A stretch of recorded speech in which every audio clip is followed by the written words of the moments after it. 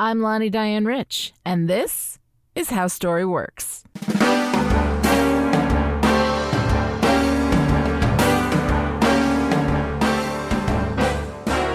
Hey everyone, and welcome to How Story Works from Chipperish Media. I'm story expert and author Lonnie Diane Rich, and if you love words, you are going to love today's episode. But first, I want to go ahead and give you a few updates about everything that is going on, both with the writing and a little bit outside of the writing. So the novel that I'm working on, right? So I went through my drafting process. Y'all went through that with me. Then I went through like my 6 weeks of not looking at it, not touching it, not, thinking so that I can put it away in a drawer and then come back to the revision process. And what is funny is that the 6 weeks went by and then things got a little busy for me, just in general, in personal and professional spheres, a lot of things going on. And I just didn't get back to the book at the 6 weeks. And what is interesting is that the book started coming for me. Like it started, I would be watching something or, engaging with anything and it would start creeping in at the back of my brain. I was taking notes and like just leaving them in my notes app because I can get to them later, but I just didn't have time now. And so I find that funny because my usual advice is at least 6 weeks. Sometimes you need more. Sometimes you just need more time away from it so that you can really get that clear perspective on it for when you're doing revision 1, which is the revision just between you, and nobody else is involved. Nobody else should be involved.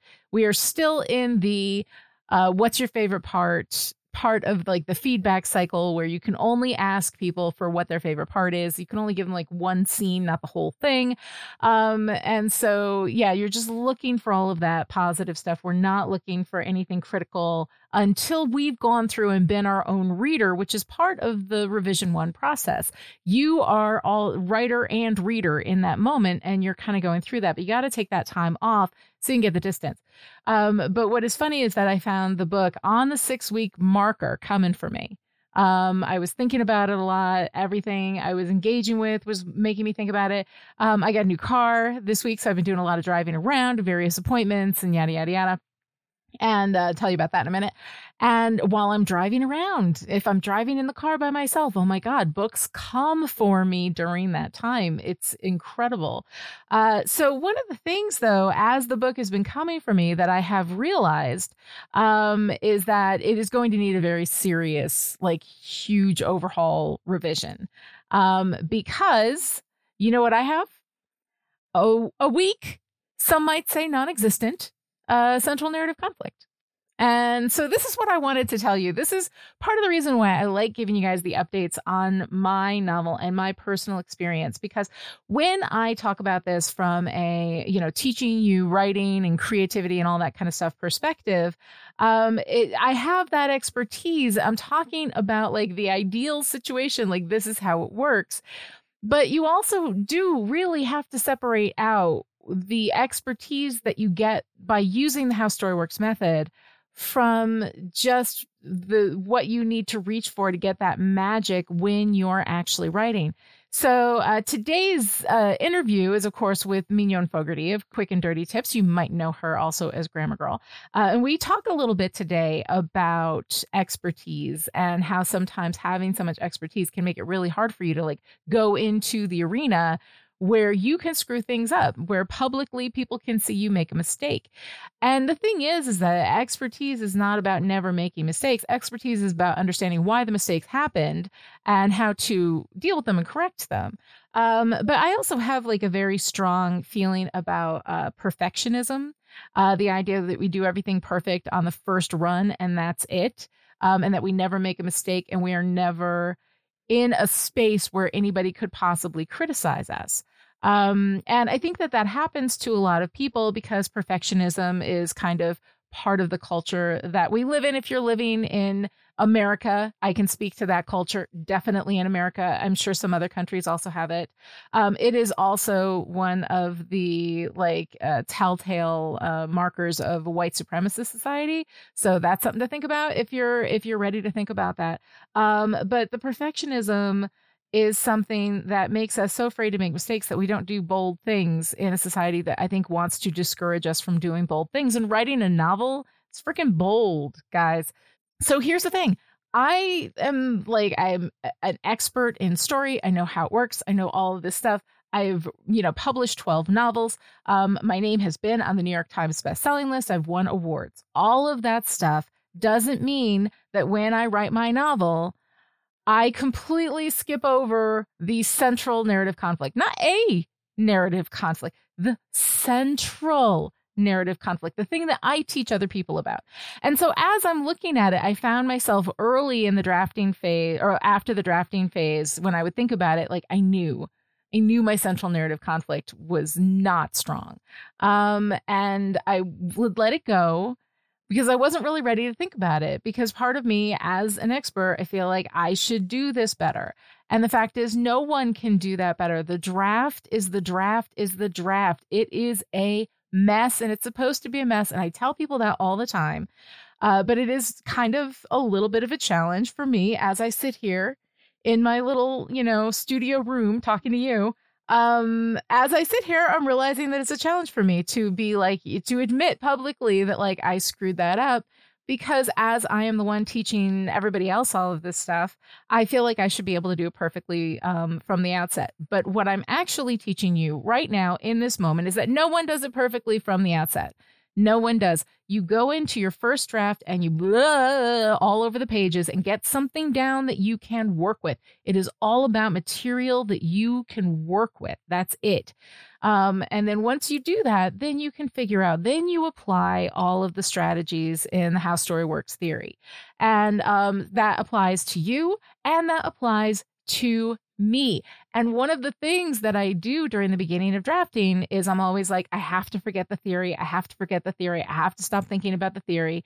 And the bottom line is that's impossible. Once you know something, you cannot unknow it. But you can kind of unlive to it, and I tried doing that during drafting and I succeeded. And you know how I know I succeeded? Because I have no central narrative conflict.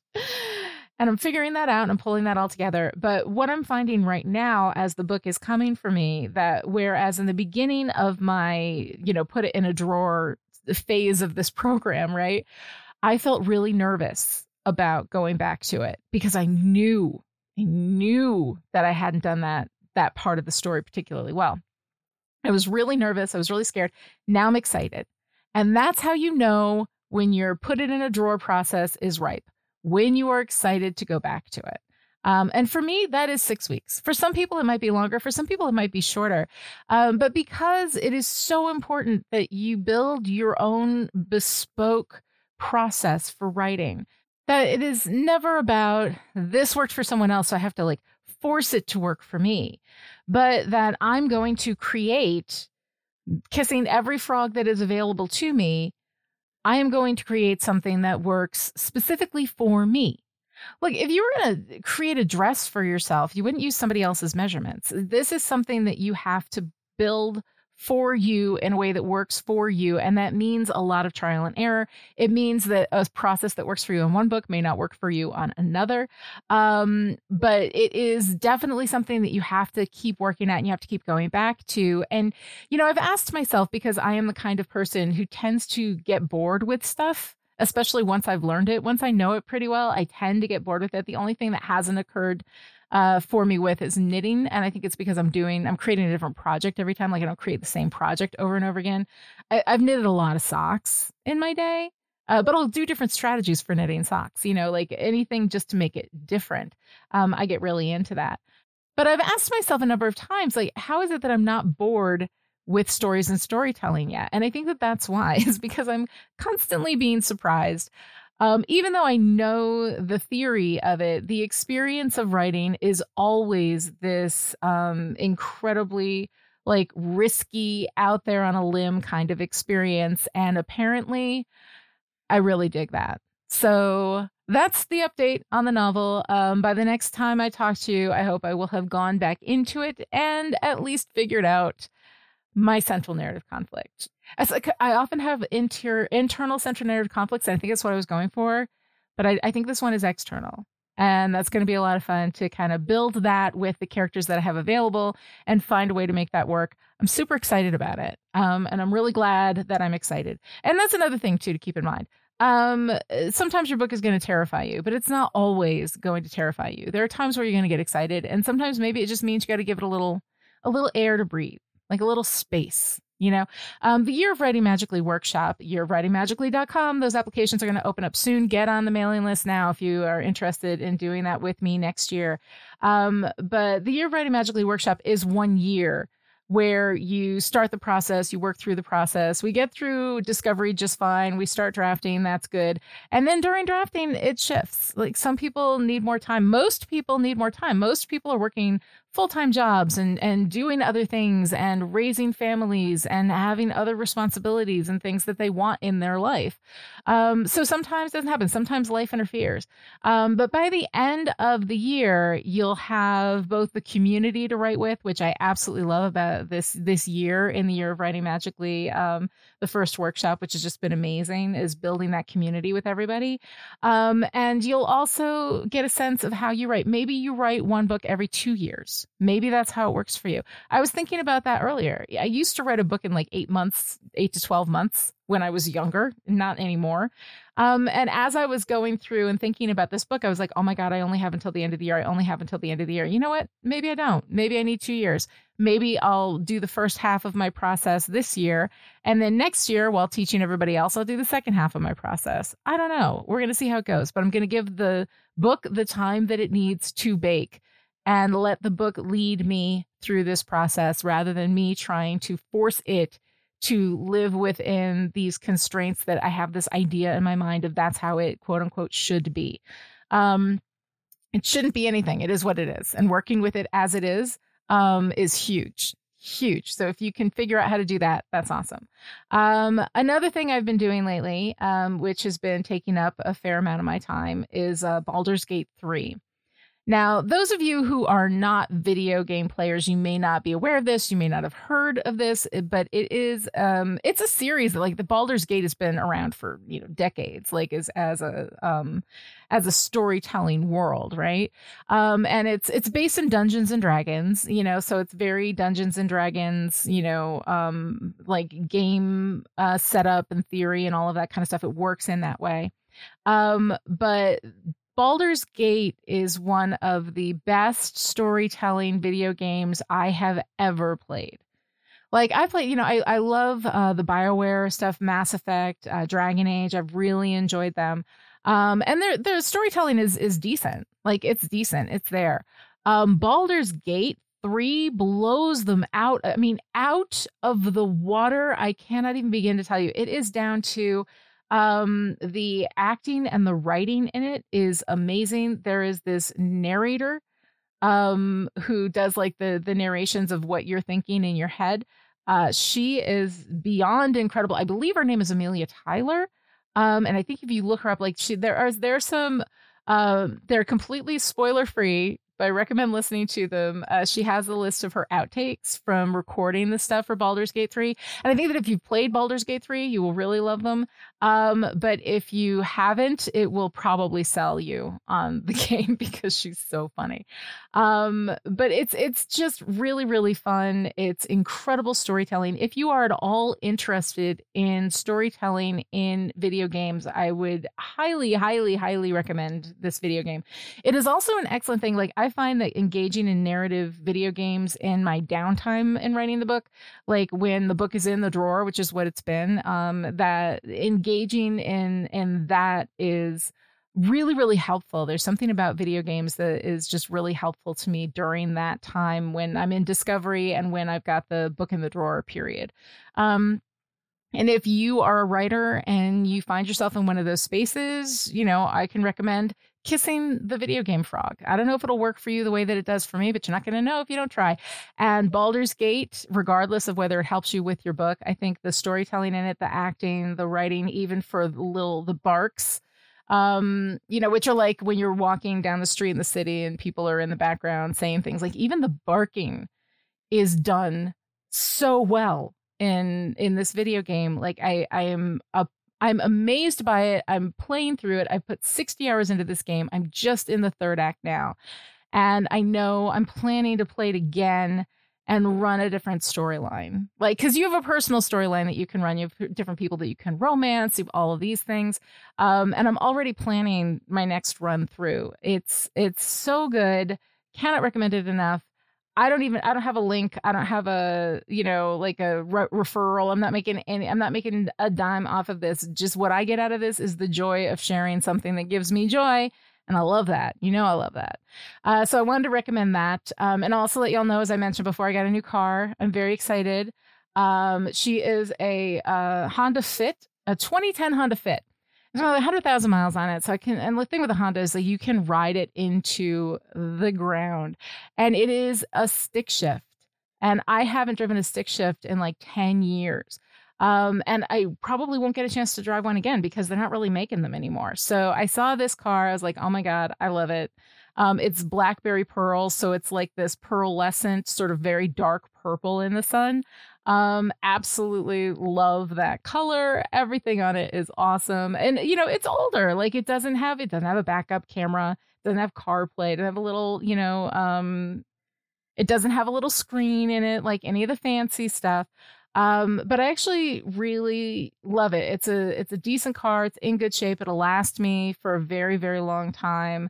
So I'm really excited about having that car, and now I'm tootling around, Denver in a little herky-jerky stick shift as I get used to driving with a clutch again, because it's a skill set, and you got to learn your car. Every car is different, and once you learn your car, it's super, super easy. But like when I first started driving it, I was like, oh yeah, I forgot about this part where it just herks and it jerks because you don't have the clutch to acceleration ratio just right. So I'm working on that, and it's been a lot of fun.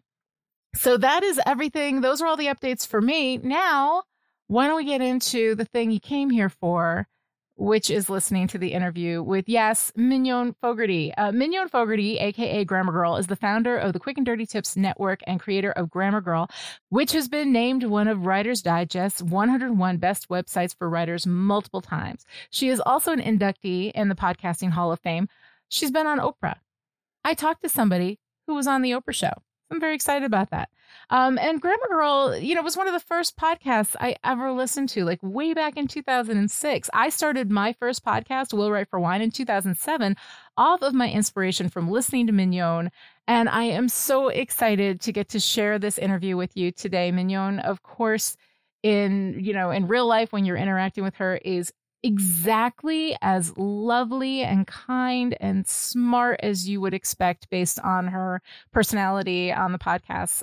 She was such a joy to talk to, and I was so grateful that she gave me some of her time so that I could share this with you guys. So I'm going to go ahead and pop on out. I'm going to run that interview, and I'll be back on the other side.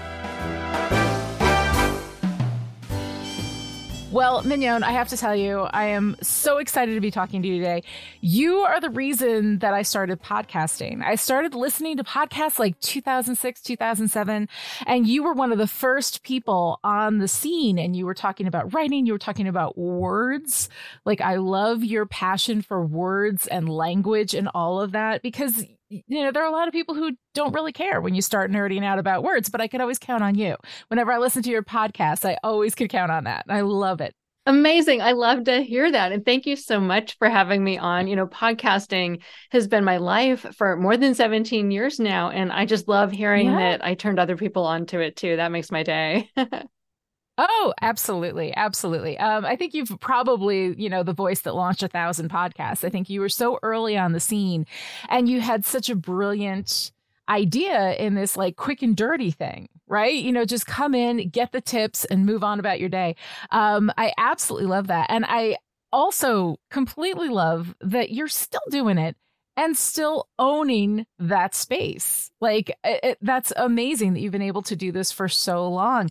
How are you liking that process and being like one of the OG podcasters on the scene? It's always fun. And, it's funny, when I started, I thought I was too late. And, way back then, I know, it's hilarious. And then, I never thought I'd be doing it this long. I thought maybe I'd do it for 3, maybe 4 years, but It's Mm-hmm. fun. I love it. The audience still seems interested. The show's a little different. When I started, it was, Yeah. maybe 3 minutes long, and it was a quick and Mm-hmm. dirty writing tip, how to use a semicolon, Mm-hmm. the difference between which versus that, very much the prescriptive writing advice. And Mm-hmm. over the years, the show has gotten longer. It now has two segments, well, three segments if you count the family story at the end. Mm-hmm. And usually one of them is more of a gee whiz, isn't language cool kind of segment. Yeah. Recently we talked about retronyms, which are, Oh, I loved that. yeah, words that are the, manual transmission. Well, that used to be the only Mm-hmm. kind of transmission. You didn't have to specify. So manual transmission, what else? Acoustic. Oh, you taught me snow clones. Snow clones. Yes, snow clones are those they're a type of cliche. It's a sort of as you fill it, it's like a fill in the blank phrase, like Mhm. X is the new Y, orange is the new black, pink is the new green. Right. Yeah, I love those two. And so we talk about fun things like that now as Mhm. well. So that's one way that we've continued to make the podcast interesting for the listeners and me over time. I love it. I love the way that you approach it. And there are things like snow clones, retronyms, like those things that, like, especially if you're a writer and you work in language, you kind of pick them up through osmosis in the culture, but you don't realize that they actually have like a history and there's study on them, and these functions, have a name. And that's one of the things that I absolutely love about your podcast is that when I listen to it, you will be like retronyms, and I'll be like, "Ha, what's that?" And then I'll be like, "I know what that is." And now you've given me a name and a context for it. And I mean, as a language nerd, like your podcast is one of my favorite things. Oh, One of the like little joys that I can know is going to come, on a regular basis. It's really thank nice. you so much. And it's what sometimes I joke that I do the podcast just because my husband gets tired of my word stories. Every Oh, day right. I'll be walking along and I'll think of like nifty. That's an odd word. Why do we call things nifty? And then I'll look it up, Yes. and I just have to tell someone. you know. I know. It's amazing. Oh, one of the things you were talking about just a minute ago was like that kind of prescriptive element to the way, we talk about grammar and we talk about language, that there are rules and this is how it works and that's that. And usually there's like two sides of that debate. One is words mean something and this is what they mean and that's it. And the other one is like language is a fluid and living thing. And I think that there is, I'm more on the fluid and living thing kind of evolving, sort of space. But I think that like the whole point of language is that we all agree on what things mean, like the idea of literally being figuratively, like becoming figuratively is the sort of thing that broke a lot of people's brains. But there, so where do you land kind of on that spectrum? Oh, it's tough. I mean, especially over the years. So I think I started out as more prescriptive, and I've become Mm-hmm. more descriptive the more I learn about language and how fluid it is. And Mm-hmm. the history. Oh my gosh, if you read about the things that people found objectionable 100 years ago, it's hilarious. And it makes you realize Yeah. they're ridiculous. So we're probably ridiculous now too. Mm-hmm. People Absolutely. used to think it was just an outrage to call curtains drapes, for example. Who would have thought? Like, you don't even think about that now. Things like that. And Mm-hmm. today people complain about adulting. Some people think Yes. adulting sounds ridiculous. I kind of like it. Mm-hmm. Yeah. But in the 60s, 70s, people thought about the word parenting the same way we think about adulting today. Parenting was a new trendy vogue word until Parenting Mm-hmm. magazine launched and made it sort of mainstream and popular. So again, a lot of people probably don't remember that or weren't even alive at the time, but it's almost a perfect parallel. And so maybe we shouldn't get so worked up about adulting. Oh, no, certainly. And one of the things too that I think I see that reflected in is like modern technology and communications. Like, for instance, my children of that generation, they don't use like periods and punctuation in their texting. Right. They just text. And oftentimes they won't use like capitals or anything like that. And so, like, one of the things that they have let me know is that because all of my texts are grammatically perfect, unless I have just managed to like skip an autocorrect, fumble, like they're like, that really tags you as an old. And I'm like, well, I am an old, so that's okay. But one of the things that I have found kind of mirroring the way that like our textual language has evolved is the way like our social media languages have evolved. Like that we'll have social media that starts up, like when Twitter first started up, we had people using those 140 characters. Yes, back in the day, I'm an old, it was 140 characters. And you'd have 140 characters, and because of the limitations of the way in which particular social media allow you to communicate within those limitations, people would be really creative and find different ways to talk. And so do you see, I mean, is that just me, or do you see kind of a communicative reflection in the way that language evolves and the way that social media languages evolve for particular formats and platforms? Right, certainly. Well, I recently had a super interesting interview with Florence Hazrat, who wrote an entire book about the exclamation point. And one of the things that she was just a revelation to me is she explained why we don't need periods in text messaging. And it's because when you hit send, that is the equivalent of a period. It signifies in just no uncertain terms that is the end of your message. So you would even say the period is redundant. And I had never thought about it that way. So I thought that was so fascinating. You talk to people who study language, or you just learn like these things that you didn't know or didn't think of. And of course, they're just, like cat language.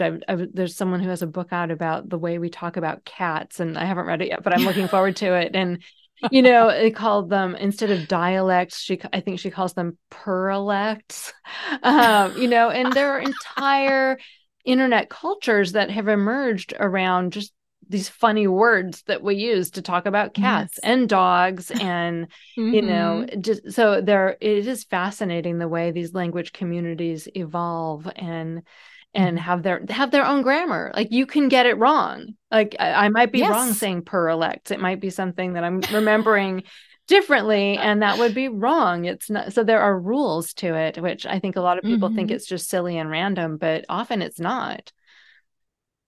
Yeah, it is. I mean, and communications, I mean, in itself, like the ways in which we communicate, all the media that have evolved in the last, and if you're talking about human history, like this is a very short period, like last 150 years, we're talking phones, photography, film, television, and now we're in this internet space, like with everything evolving so quickly. I find it fascinating to see languages evolve in particular spaces, like almost overnight. And once you understand how to utilize, those subtle little things, it really is kind of a fascinating time to be alive, especially for somebody who studies language. Like you never run out of stuff to talk about. No, never. I thought I would, but I don't. Another interesting thing you made me think of when we talk about prescriptive versus descriptive in language change. I've been running lately these polls on my Facebook page, and I had a really interesting one last week about the word commentate. So, there are sports commentators, and sometimes they are referred to as commentating instead of commenting. And that's a sort of a controversial usage. And so I did a poll, and the results surprised me in that, obviously some people loved it, some people hated it, but a number of people did talk about, they have a different meaning. The words have evolved to mean different things, and commentating is not commenting. They're different, but still enough people despise the word that I can't, in good conscience, as someone who gives advice on what words people should and shouldn't use, I just feel like I can't go out there and say it's fine to use commentate, even though I agree with the people who say it's logical, it has a different meaning. It's actually formed in the same way we get the verb edit. First we had editors, and then that got shortened into a back formation to the verb edit. And commentate is identical. It's formed the same way. We should be able to use commentate as a verb, but about 75% of the people hate that word. Well, yes, the same way they hated parenting and adulting, and like we do. And I think there's a certain thing too, is that like when you when you learn something, right, you're like, I know this, it's done. I can stop thinking about it, right? And language doesn't allow you that space because language is constantly evolving. And if you want to use it, if you're a writer and you want to use language, and it's to like the extent of its capabilities, you have to be willing to get fluid with it. And I like to think as I get older that ability to embrace the fluidity of language is keeping my brain plastic, like elastic, that I can keep moving, and so I'm hoping that will end up in the long run to be a benefit for me. But as you're talking about things people hate with language, everybody has little pet peeves about stuff. And I have pet peeves about stuff that I don't know that I can fully justify, but certain uses of language that drive me crazy. Like one of them is trials and tribulations. Like that is something that the second somebody uses that phrase, I'm like, you're instantly suspect to me. Like I am not, or as the kids would say, sus, right? Right. But I'm an old, so I say the whole word suspect. And so I find, but like, as I look at it, I'm like, I don't personally like to tell people what language they can and cannot use because I feel like people have different ways of expressing themselves. And for some people, trials and tribulations is an expressive thing. To me, it is redundant and beyond cliche. Now, that's one of mine. Now, I am asking you on this podcast, do you have something like that drives you crazy, but you're like, all right, people can. I do. I hate it when people use while to mean although. To me, while has a sense of at the same time. It has a time element. It's not a concessive conjunction, but and so I used to change it every time. I was an editor before I was Grammar Girl, and I would change it all the time when I saw it. And then when I went to investigate it, I found that it's not a real rule. Like you're really like, there are times when it can cause ambiguity and you shouldn't use it then. Yes. But other than that, everyone agrees it's fine. So I stopped changing it in my editing. Right. Different from and different than. Yeah. Absolutely makes me insane. And I always want to correct whenever anybody says different than. But then, like, in the end, I'm like, do I understand what they mean? And I think that those rules are different. Like if you are editing someone for a publication, if you have Chicago AP or something like that you really need to live with, if you're doing something that is in a kind of a more prescriptive place, like journalism and publishing and all of that, like I think that's different. But when we're in like regular conversation or I'm writing an email or somebody is emailing me, I will find myself doing those little edits and being like, this is such a waste of energy. Yeah. Like, I just need to stop. Absolutely. Yeah. And I don't. And it's so funny. People email me and often they'll write back later and apologize. Like, I found a typo in my email. I'm so sorry. You must have been horrified. And I'm like, I didn't even notice. I read email as fast as everyone else does. And I'm not there looking for everyone's errors. Well, I mean, the ultimate purpose of everything, right, is clarity, and I think that like for most of us, you can achieve clarity regardless of whether you're in this deeply prescriptive space or in this more fluid space. It seems to me like in the more fluid space, what you get are those subtleties of meaning and nuance that sort of come into that. Like my kids telling me that the period on the end, because it is redundant, actually is mildly aggressive. Like it kind of signifies annoyance or even sarcasm or whatever. And that is such an interesting nuanced space to be in. And sometimes you can be in a space that has nuance and have absolutely no idea, that what you're doing has that. And I think that's part of what makes me continue to just absolutely be fascinated by and in love with language, because it will surprise you. Yeah. And there's always that danger of using an emoji that means something that you don't know that it means. Who knew the eggplant would come to mean what it has meant? Right. I'm just gardening here. Yeah. Exactly. And I do the old, I'm an old. So like I do the colon and then close parentheses for like the smiley face that before we had emojis, that's what we did. And I do that, so constantly. Like I use the smiley face all the time to show that I'm joking, that I'm happy, that everything's just fine, because I'm always like, sometimes the way that you phrase things like can be read in ways, because there's no body language, there's no vocal intonation, there's nothing anything else except the words, that when you are doing purely text communications, I'm so careful about it. But I find that I use them so much. That one emoji, that one little, what is it? Is it called an emoji when you just use the text for it? Is there another It's an word? Emoticon. Emoticon. Yeah. There we go. So I find that like also really tags me as an old, which is fine. But I find that so interesting that I almost do it without thinking at this point, like certain emojis, certain expressive things, so that we can, say these things that we want to say in a particular way. And did you know that there's actually a distinction even between different kinds of smiley face emoticons? Because if you put a nose in your emoticon, it signals that you're even older.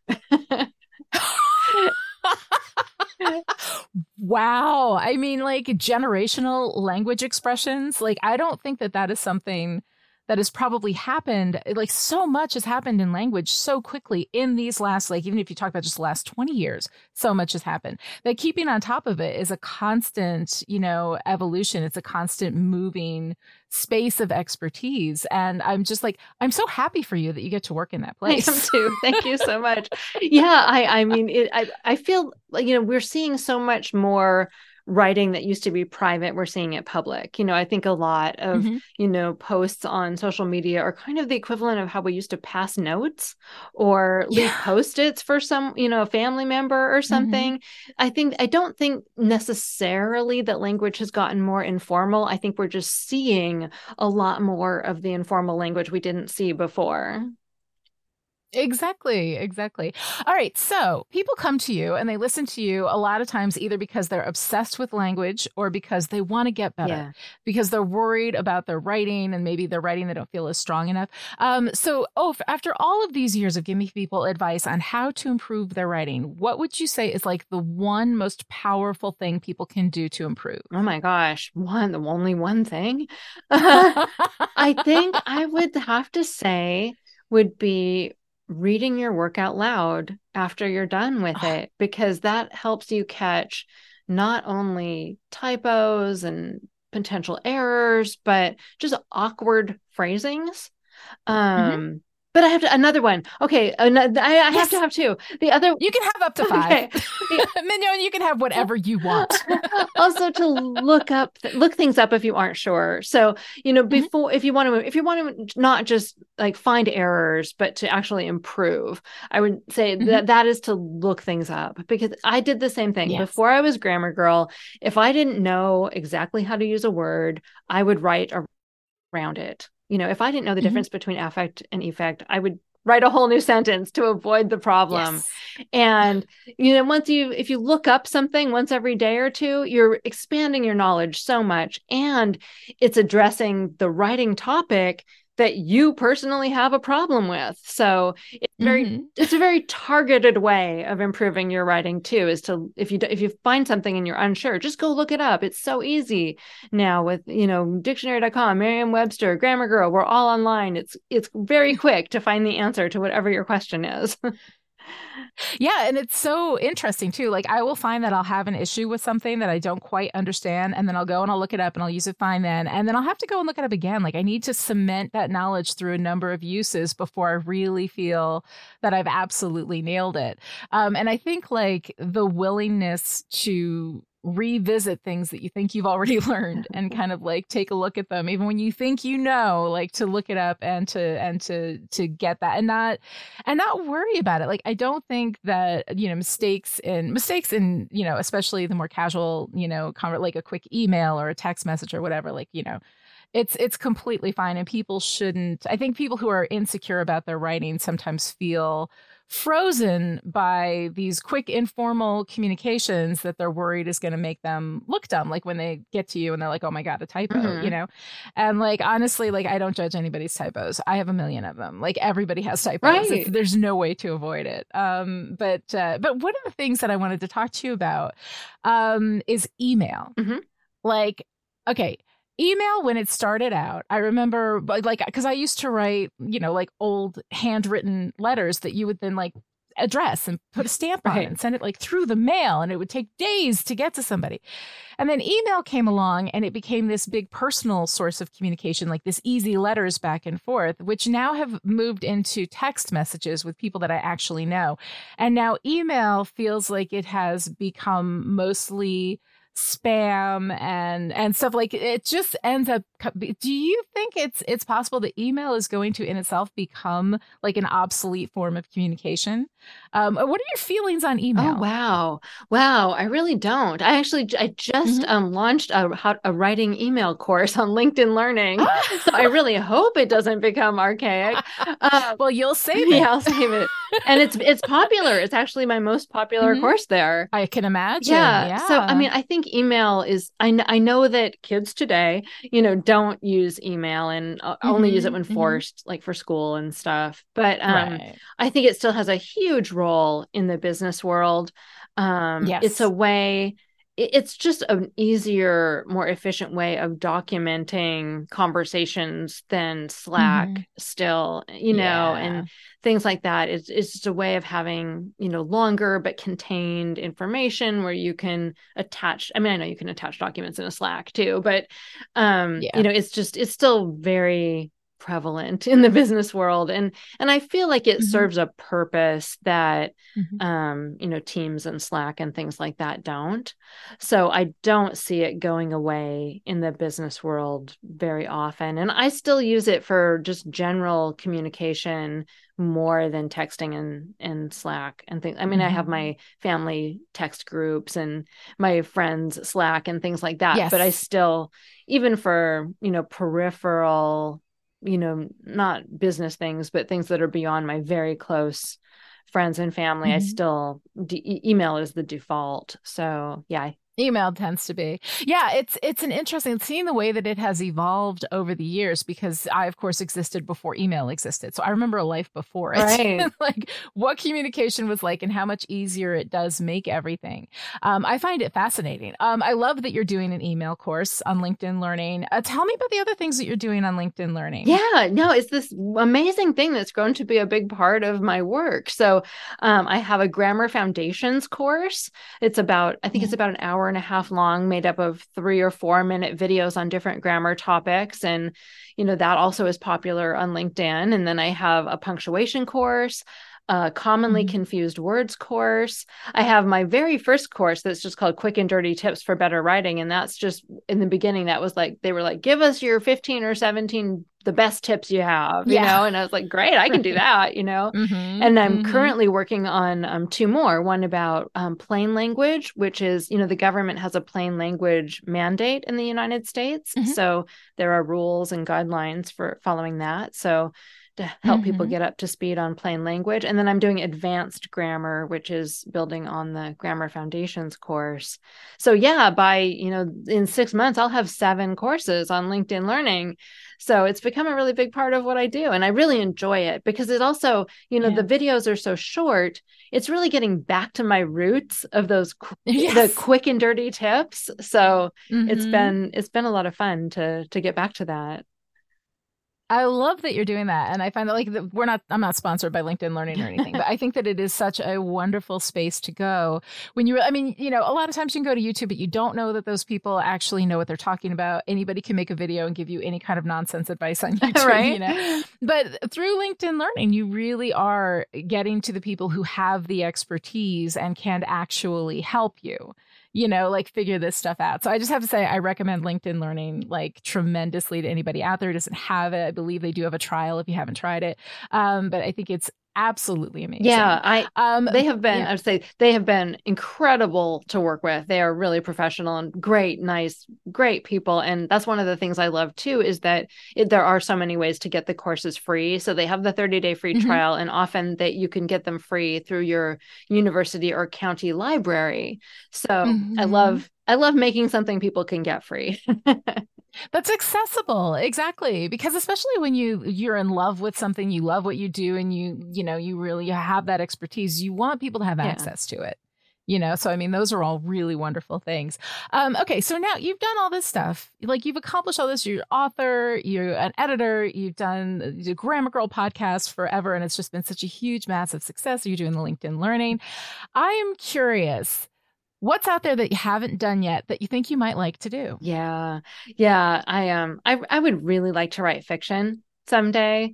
I have dabbled. Yeah. I have dabbled for 10 years, and there, I haven't really tried because there's always something new. LinkedIn comes to me with courses, and there's another book to write, and every time I set aside time to do it, something more obviously exciting comes up. I worry with fiction that nobody wants it until it's finished.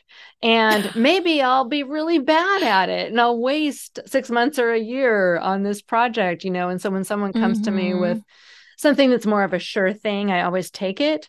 But at some point, it's a bucket list thing. And at some point I am going to do that. Oh, honey, I'm your girl. When you're ready, let me know. I will give you everything you need to get started and give you all the encouragement that you need. That's honestly, that's my thing. That's what I do, is get people to write and create. And just to here's the thing, one thing, and again, the most powerful thing that I could give, even though this isn't an interview with me, but whatever. And all the people listening to my podcast have heard this before. But the thing is, the best thing that you can do is not care if it's good. If you're going to write fiction, that's the best thing you can do. Don't care if it's good going, because you can edit and you can fix anything that's broken in the editorial time. But that drafting time, when you're just putting your first draft together, you have to go in with the deliberate intention of writing just crappity crap. Yeah. That will change your life. I can't do it. It's hard. I know.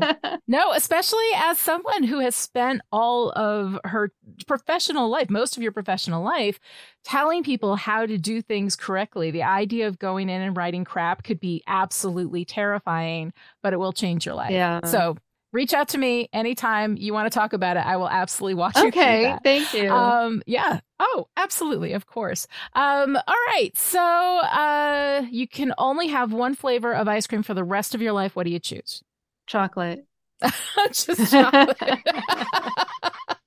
That's easy. Nice and simple. Nice and simple. I love it. Okay. And then my final question, this is how I end all of my interviews with everyone, is what is your favorite part about what you do?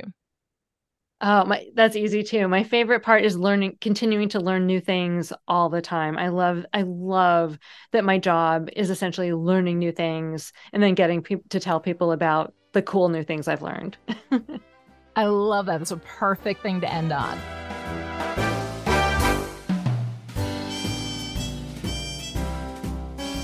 Oh my God, you guys, how fun was that? Isn't she wonderful? I had such a good time talking to her. I'm a little bit starstruck. I'm not going to lie. Thank you so much to Mignon Fogarty for joining me today and talking about language. And it was so fun. I absolutely loved it. If you aren't already a huge fan of Mignon and have her site bookmarked, head out to quickanddirtytips.com and do that now. And her podcast is a must listen for anyone who loves language. And if you're listening to a podcast called How Story Works, I'm guessing you are a person who loves language. In other news, I am giving away free writing consultations. If you're willing to come on the show, talk to me about what's going on. I won't be able to read all of your stuff and talk to you about your story specifically, but definitely you can come in and talk to me about what's going on with your writing. You can tell me about the story and I'll give you some feedback on that. We can talk about whatever you want to talk about, but if you've ever wanted the chance to chat with me about writing and about what you're going through and what you're struggling with, definitely get in touch at Lonnie@LonnieDianeRich.com. But if you're shy, paid consultations are available through LonnieDianeRich.com under writing services. Also, I have a new How Story Works website at howstory.works, and it is brand new, so it's still propagating through the internet. For a couple of days, it might give you a site not secure warning, but very soon, everything I'm doing for and with writers will be found through howstory.works. So that's where the Your Writing Magically is going to be. That's where my writing services, my writing consultations are. That's where I'm doing basically all of my stuff. I had a marketing professional kind of give me some advice and tell me all the things I was doing wrong. And y'all, I'm doing a lot of things wrong, but now I'm going to get them right. Also, just so that y'all know, I am filling up my 2024 calendar for writers groups. If you have a writers group in the United States, I will probably drive to you. I will come to your writers group and hang out with you and do a workshop and whatever. So if you would like me to come to your writers group, just email me, Lonnie@LonnieDianeRich.com, and we can definitely chat. My marketing services professional told me I had to make cold calls and emails. And I am not ready emotionally to do that. So this is what I'm doing. So if you want me to come out to your writers group, I will do it. I'll also do it on Zoom. If you don't want me to come out, you want to save some cash and get me on Zoom, you can definitely do that as well. But yeah, reach out. Let's chat. It'll be fun. And then go visit howstory.works. There's no .com. We're moving past that. That's passé. Howstory.works. You can find that on the internet and go check it out. I'd love to hear what you think now that I've taken the advice of marketing professionals. So, all right, that is it for this episode of How Story Works. I'll be back next month. In the meantime, follow me on Blue Sky at LonnieDianeRich.bsky.social. I have absolutely given up on the space that used to be the bird for a lot of reasons, but I can't. You know that moment? You just cannot anymore. That's where I am. So follow me on Blue Sky. Blue Sky is where I'm going to be. That is going to be after flirting and getting my namespace on all the socials. That's where I'm going to be. So come hang out with me there. Thanks for hanging out with me today. I look forward to bringing you more stuff next month that I don't know what it's going to be yet, but it'll be something cool, probably, because I like to do these things at the last minute. And in the meantime, this is How Story Works.